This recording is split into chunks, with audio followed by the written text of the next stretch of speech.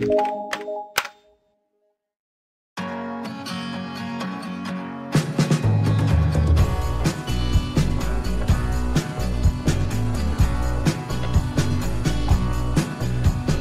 Hudgens, thank you very much indeed for coming on to Evolution Soup. You are a systematics and evolution master student studying paleontology at the University of Alberta in Canada, and your main research centers around primitive ornithopods and animals of the Triassic period, as well as the origins of dinosaurs in general. So how are you doing today? I'm doing great. Thank you for having me on. It's a real pleasure just to talk about my work and dinosaurs in general. Right. So before we begin, let's just hear a little bit about you, your background, your beginnings. So, Mike, where did you grow up, and when did you first get interested in paleontology, and when did you know that this was what you wanted to do? So I grew up in the Hampton Roads area of Virginia in the United States. So I am a international student at the University of Alberta in Canada. So I'm really far away from home. I'm about 3,000 kilometers away from home. But I initially got interested in paleontology, similarly with most kids and most workers in the field, is when I was a child. I was probably like around 2 or 3 when I became very interested in the natural world, rocks and animals, both prehistoric and living today. And when I was a kid, I would constantly read books about them growing up. But I figured out rather late in my teenage and early 20 years that I wanted to make paleontology a career and return to school for it, because I've had that really strong interest ever since I was younger. Right. Well, I think a good place to start is to ask what a typical day might be for you, and what is it exactly that a paleontologist does, both in the lab and in the field. I take it it's not exactly like what we saw in Jurassic Park?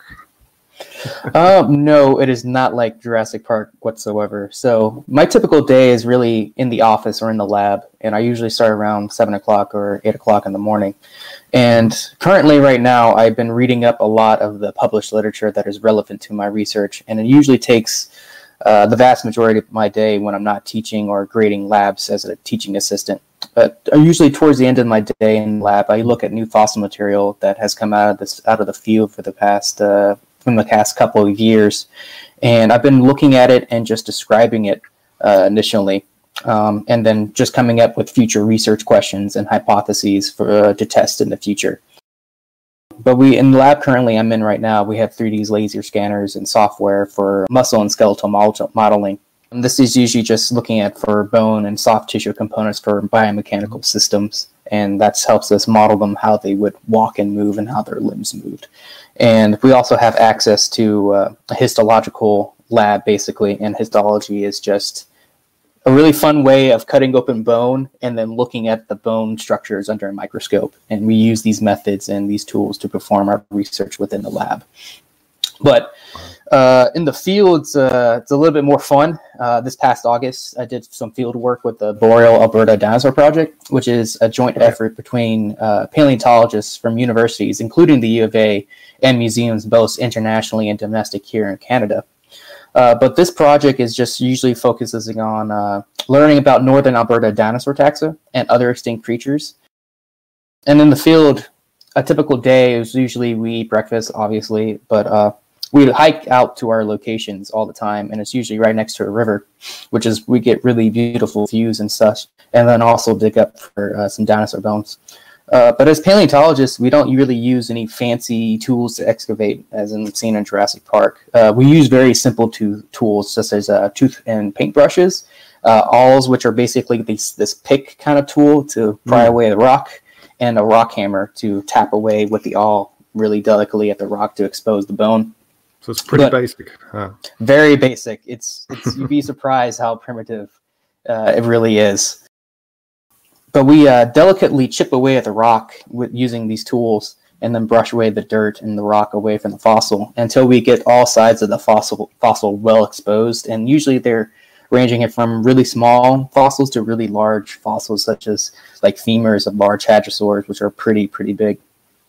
But once we start chipping away the rock around the exterior of the fossil, we start to wet paper towel and putting on top of the fossil as a protective barrier before we use a plaster burlap jacket. So a plaster burlap jacket is just what it sounds like. We have burlap from like a burlap sack, and then we just dip it inside plaster. And so we make the plaster, and then we dip the burlap in it, and then wrap it around the fossil. But we try to make it conform to the shape of the fossil as close as possible. Yeah. And so it makes it protected, and it doesn't be bulky. And because we also have to take it out of the field, and so the bulkier it is, the harder it is to take it out. So we take the fossil out of the field, and we try to keep it as light as possible. Because it's really hard to take it out, because the hike is usually from a kilometer to 2 kilometers, and it's usually depending on if it's uphill or downhill, and it's usually very strenuous to take rather large fossils out of the woods. I can imagine. This is quite an old process, isn't it? Because I think I've seen pictures and illustrations going back, to Mary Anning's time in the 1800s, and they're wrapping, it looks like white plaster strips around things. Yep, it hasn't changed. It's the same process that Mary Anning and Marsh and Cope have been using for centuries now. It's just never changed. It's the best way to get fossils. Yeah, it works. Sometimes we use a helicopter to take out really large fossils. Like if it's like an entire skeleton and we have it still encased in the rock, it's too heavy for us to take out, because it's usually around like anywhere between a ton to about any excess of like 50 tons. And so there's no way we'd have to get a helicopter to take it out. But then we usually just pry the fossil from the rock when we have the plaster harden and just tip it over. And then we want rock still at the bottom, because you don't want the fossil coming out. And then we take it and put it in our backpacks, or just carry it by hand and then outside the field. And that's usually a typical day of just being outside in nature, digging fossils, looking for fossils, taking them out, and then hiking back out, and then repeat the process for the next day. Cool. Okay, so let's talk about dinosaurs. Everybody loves dinosaurs, as we know, and most people know that they lived during the Triassic, through the Jurassic, and into the Cretaceous period, and into today, if you count birds, of course. But what isn't so well known is how that dinosaur lineage kicked off. The Triassic period began over, I think it's 250 million years ago, but at the start, dinosaurs weren't the top dogs at all, were they? Nope. So during the Triassic period, you have these group of organisms called pseudotsuchians.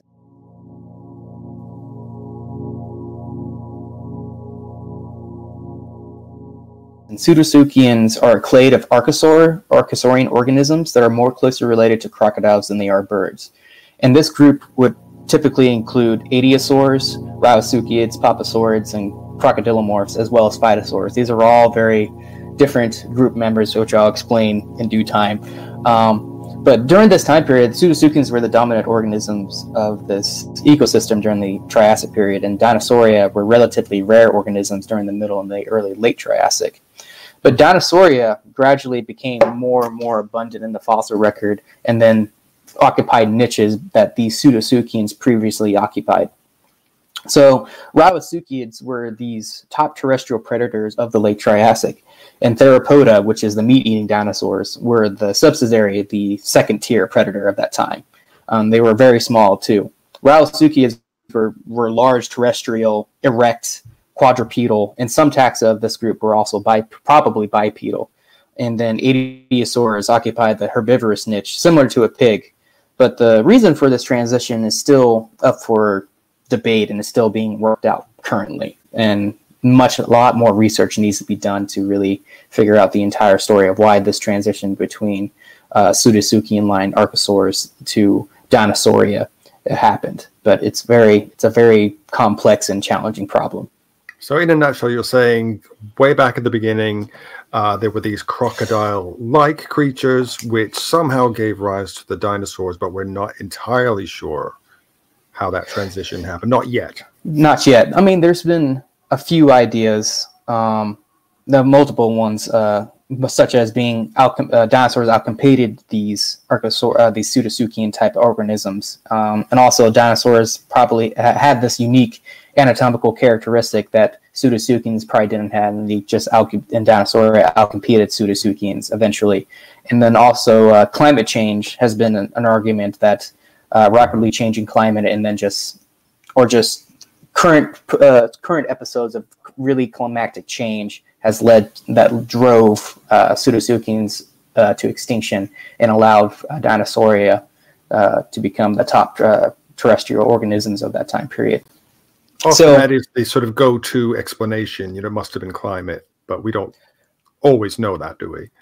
I mean, we can always do like proxy, or we can test certain ideas and then take, usually through stable isotope analysis of carbonates in the soils, but also we can also do modeling of different things, such as models of pyrite and organic carbon weathering and burial.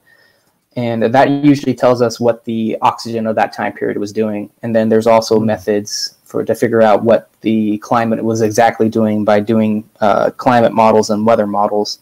And we figured out that there was large monsoons happening on the eastern coast of Pangaea during that time period, because Pangaea was a thing during the Triassic period, where all the continents together, and you would have these massive monsoons happening on the east coast of the continent at that time period. Ornithopods, I mean, all Dinosauria were part of the Triassic ecosystem during that time period, around the Carnian stage, which is about 230 million years ago. And then these ornithischians and theropods, ornithischians are the bird-hipped dinosaurs, which would include the duck-billed dinosaurs, and like Stegosaurus and Triceratops. But their early relatives and theropods were very rare, perhaps even absent at that time period during the Carnian stage 230 million years ago. And theropods are basically two-legged dinosaurs. Yeah, the two-legged meat-eating dinosaurs, and they are the same. Right. Yes, they would be like Velociraptor and Tyrannosaurus Rex. Right. But the first dinosaur radiation was characterized by higher diversity of Herrerasaurs, which are kind of a predatory group, but they have ambiguous affinities within the dinosaur family tree. And there was also small-bodied sauropodomorphs, which are the long-necked dinosaurs, the plant-eating dinosaurs. But they were much smaller during the Triassic period. But the next stage in the Triassic period, which we call the Norian, which is about 220 million years ago, within the late Triassic period, dinosaurs became much more diverse and abundant within the fossil record. But only in the Jurassic period did they achieve that ecological dominance that we all know, like with Stegosaurus and Allosaurus in the late Jurassic. But the transition was probably, this is going back into the climate, this was probably triggered by multiple climatic events and crises, such as the Carnian Pluvial episode. So the Carnian Pluvial episode just means that it happened during the Carnian period, which is about 230 million years ago, and pluvial means rain, and then episode is just, it happened multiple times. So you have multiple climatic events happening at this time period. That Central Atlantic Magmatic Provinces, or just camps for short. And this is basically when Pangaea was rifting apart to form the Atlantic Ocean, and you have a bunch of these flood basalts, these volcanic activity pumping out a lot of CO2 in the atmosphere, and possibly causing a lot of different climatic changes because of global warming and just climate change in general, from an abundant amount of CO2 being pushed up into the atmosphere. And this happened during the around 201.3 million years ago, at the boundary between the Triassic and Jurassic. This probably in turn eliminated several of these Pseudotsuchian-line organisms, such as the Adiosaurs, the Papasaurids, and the Rauisuchians. These empty niches and were part occupied by dinosaurs, and then the dinosaurs then flourished in form of great diversity of forms after the niches were emptied out. And so they got more, it's basically adaptive radiation at that point, where you have a niche emptying out a group of organisms that were already preoccupied, like the top predatory role, and then that organism just disappeared, which went extinct, and then the subsidiary organism takes its place, and then you have a massive radiation of a massive biodiversity of forms evolving in a short period of time, because that niche had been emptied out by its former successor. The question is really, what made the dinosaurs really resilient to the conditions that drove other lineages to extinction in the end Triassic, and what allowed them to have their exceptional radiation on land and land ecosystems after that? So their evolutionary success of dinosaurs is potentially explained by their morphological and physiological traits, and mostly including probably bipedal locomotion with upright limbs. and possibly an advanced breathing system with unidirectional flow and air sac, basically air sac lungs. Well, not really technically lungs, but they don't serve as like a way to for gas exchange. They're just air sacs presence within the lungs. And these air sacs pneumatize. They form holes within the vertebral column. They invade the vertebral column, these air sacs of the dinosaur, without sacrificing structural integrity, which is really, really cool. So their bones are actually very, very light, just like a regular bird's bones. And this is where this respiratory system evolved in originally, and the birds just inherited over time. And also, the dinosaurs probably had a higher metabolism compared to Pseudotsuchians, based on fast-growing juveniles looking at bone histology, and this is much more controversial. And they early dinosaurs probably had these filiform-like feathers, but there's some problems with it because we don't have any feathered dinosaurs from the Triassic period. But if we use phylogenetic bracketing, we can figure it out that the most likely answer for where feathers evolved in was probably at the base of the tree of dinosaurs, at the first, like the common ancestor for dinosaurs. But there's that problem still being worked out because we don't really technically have fossil evidence. We have phylogenetic evidence, which is still good. But also during this time period, during the Triassic period, the atmosphere was completely different from the atmosphere we have today, and may have played a role in dinosaurs dominating the ecosystem during the Triassic period. So CO2 was exceptionally high during this time period, and the atmospheric CO2 probably reached around 2,000 to 5,500 parts per million, as compared to the high 300, low 400 parts per million today, which is really, really high, which is about 5 to 14 times higher than present day levels. And then also survive back then. No, we would. Don't do any time travelers. No, yeah. If you went back in time and stepped out into the Triassic period, you would probably need a spacesuit because you would not be able to breathe the atmosphere of that time period, which is really crazy to think about because this is our own planet, and it's very much an alien world. And yeah, you would probably. So there'll be large terrestrial crocodile-like animals chasing around, and then you'll be completely out of breath because you're not used to the atmosphere whatsoever. But also the oxygen level was also quite different. Right now, currently, it's about 21% oxygen in our atmosphere, but during the Triassic period, it actually was decreasing from about 22% to 16% towards the end of the Triassic period. So then again, CO2, high CO2 and low O2 would not allow you to breathe the atmosphere of the Triassic period. It was a very, very much a different time during the Triassic period. But those creatures, they thrived. Yes, they did.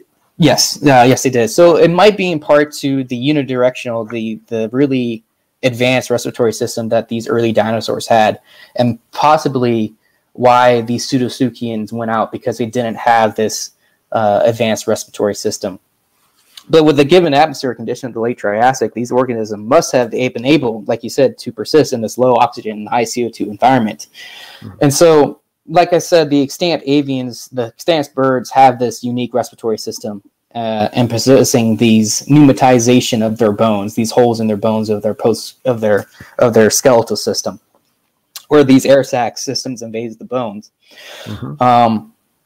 The avian respiratory system serves as a way to store extra air and not as gas exchange, but the ventilation system of this unidirectional airflow allows fresh air to be constantly flowing during inspiration and expiration, and allowing for a really efficient gas exchange in the organism. So if you think humans are the pinnacle of evolution, no, it's really birds, because they have this amazing, efficient respiratory system that mammals just do not have. And this allows living birds that fly to function at really high altitudes, despite being really oxygen efficient at that high, because they have this really unique respiratory system that allows them to achieve this amazing feat. So the presence of this unique respiratory system in dinosaurs may have allowed dinosaurs to have that extra advantage within the Triassic environment in comparison to their Pseudotsuchian competitors, basically. But how this respiratory system most likely evolved is probably not as exciting as you think it is, but mostly as an exaptation. And what exaptation is basically a co-option, describes as a shift in function of a trait during evolution. So, for example, a trait can evolve because it served one particular purpose or function, but not for the function that it has currently. So what that means is that these air sacs reduce the weight of the skeletal system of the organisms. So it wasn't so the air sacs weren't originally adapted for efficient respiratory system, but instead originally adapted for mass and density reduction. And so this reduced the metabolic energy cost of the organism and saving energy through locomotion and foraging. And so the dinosaurs are much more efficient at moving around and catching prey. So when the O2 and the CO2 was increasing and decreasing and increasing, this allowed the air sacs to be selected for another reason, which was being more efficient at breathing in a really poor atmosphere of low O2 and high CO2, and then outcompeted their Pseudotsuchian organisms of that time period.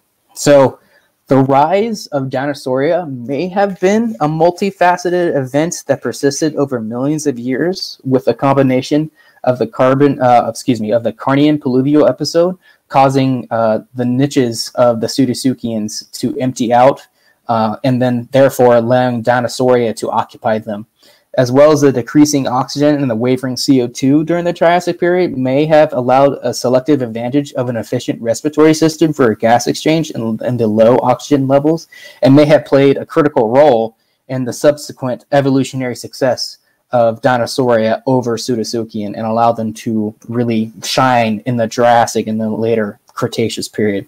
But there is still much uncertainty regarding the origin of dinosaurs, but with current research, this is most likely what happened, but more research needs to be done before we can really definitively say what exactly happened. Mike, you also study a group of organisms called thescelosaurs, which were a genus of small ornithopod dinosaurs that appeared at the very end of the late Cretaceous period in North America. So what exactly is an ornithopod, and how does the study of these creatures relate to the rise of dinosaurs in general? Stay with us. We'll be right back. Hi, and welcome to Hiss and Tell, a cat podcast where we delve deep into the fascinating world of feline behavior with your host, me, Christina Wilson, a professional animal behaviorist.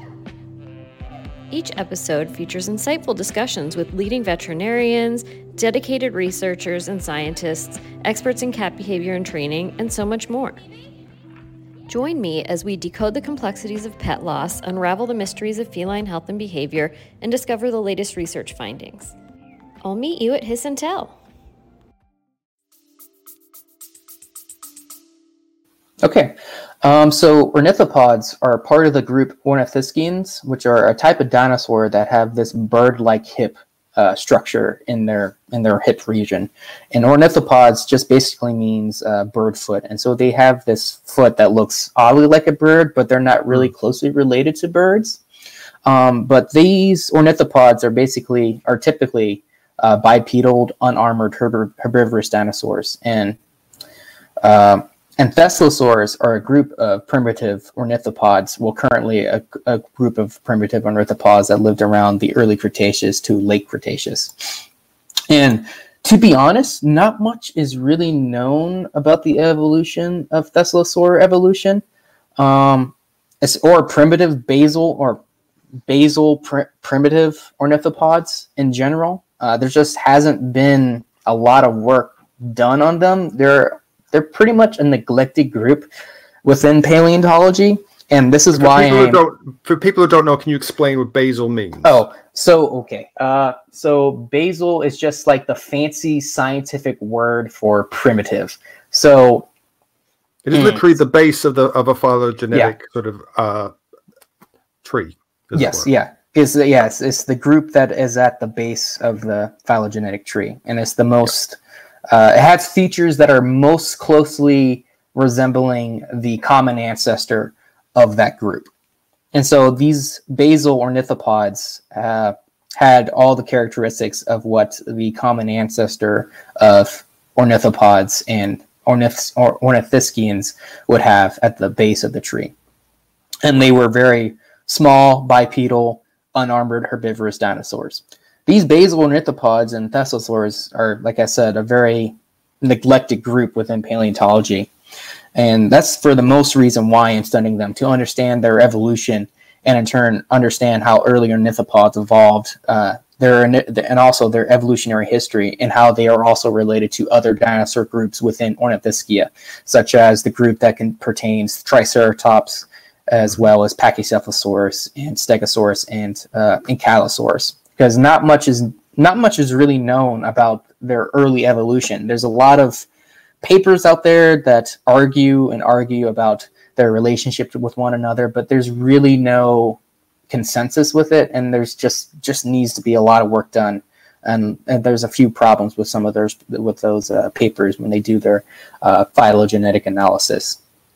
But understanding this group and understanding the Triassic record of Ornithischia will help out a lot to understanding these questions and answering these questions about their early beginning. But I really do try to set out to answer some of these really important questions while up here in Alberta studying early Ornithischians and Theslasaurs in general. So, but right now, my current research, I've been looking at this new Theslasaur material from this rock layer called the Wapiti Formation, which is approximately about 70 million years ago. And this is a gap in time in our knowledge of Theslasaur evolution, as well as basal ornithopods, which is out of just exciting in general. So this project is very, very young. I'm still in the early stages of working on it. But any information that comes out of this fossil material is going to be very important for any type of basal ornithopod and Theslasaur evolution. But overall, it's pretty cool just looking at these fossils and describing them very, very carefully. Well, I often ask my guests about the subject of evolution in general and why it's important to understand its mechanisms and to combat science denial in general. I know you're very keen on public outreach on the subject. So if you were to say anything right now on the subject of evolution and why it's important, what would you say? So there are a lot of reasons of why it's important for people to really grasp and understand evolution. It has a lot of practical importance, especially in the medical and of course the agricultural field, such as the fact that disease-causing organisms are always evolving and are always resistant to our new treatments. But by studying evolution and how drug resistance evolves, we can then come up with new techniques and new ways to try to treat these ever-evolving diseases. And the same thing with agriculture, such as insects and diseases as well evolve as we introduce new technologies, and they always change and always advance to beat these technologies, basically. And the same rules apply with in agriculture as well as the medical field. By studying how evolution works, we can better understand and better have new technologies to combat these ever persistent bugs and diseases. But also, understanding evolution connects us gives us, I guess, a closer connection with all of life on the planet, because in reality, every living thing on the planet is related to one another. And so you get this sense of connection that's, I guess, deeper. Gives a much more meaning to life, I guess, that we're related to everything. In addition, I think evolution is just inherently interests us as humans, because it answers really deep philosophical questions like where we came from and what's our place in the universe. And I feel like a lot of this resistance to understand evolution in general is that somehow evolution makes life purposeless. I get that a lot, yeah. Yeah, but I really do not agree with it at all. because evolution gives us a sense of connectedness with every living thing on the planet, like I said. And let me just read a quote from Gary Vermeer, which is a evolutionary biologist. The meaning and purpose is an emergent property of evolution. It is our own responsibility to make life meaningful. But evolution is very important, and it gives life plenty of meaning to me and my work I do. And just gives us this overall connectedness with everything in the natural world. And I think that's really important and really amazing at the same time, that we have this really understanding. Yeah, Gary Vermeer is an amazing scientist. He studies just the mechanisms of evolution and in fossil bivalves and just bivalves in general. It was basically your clams and your oysters. But he's also blind. He's a blind paleontologist, and he's described in a whole lot of different taxa of bivalves just by touching them, just by feeling their texture and feeling their anatomy, which is just amazing in general. He's actually a very amazing scientist. Okay, that is really great, Michael. Really fascinating stuff, and I know there's a lot more we could cover, and no doubt we'll speak again in the future in a future interview. We could even get into the nitty-gritty of paleontology, right down to things like radiometric dating and how fossils are dated. Are you up for that? Yes. Oh, yes. I would be more than happy to discuss anything about paleontology and anything geologically, because radiometric dating is just overall interesting in general. Fantastic. Well, I'll leave contact details and social media details in the description below. And all that's left to say now is thank you once again, and we will speak again very soon.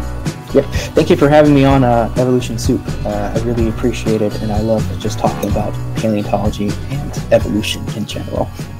Thank you very much, Michael.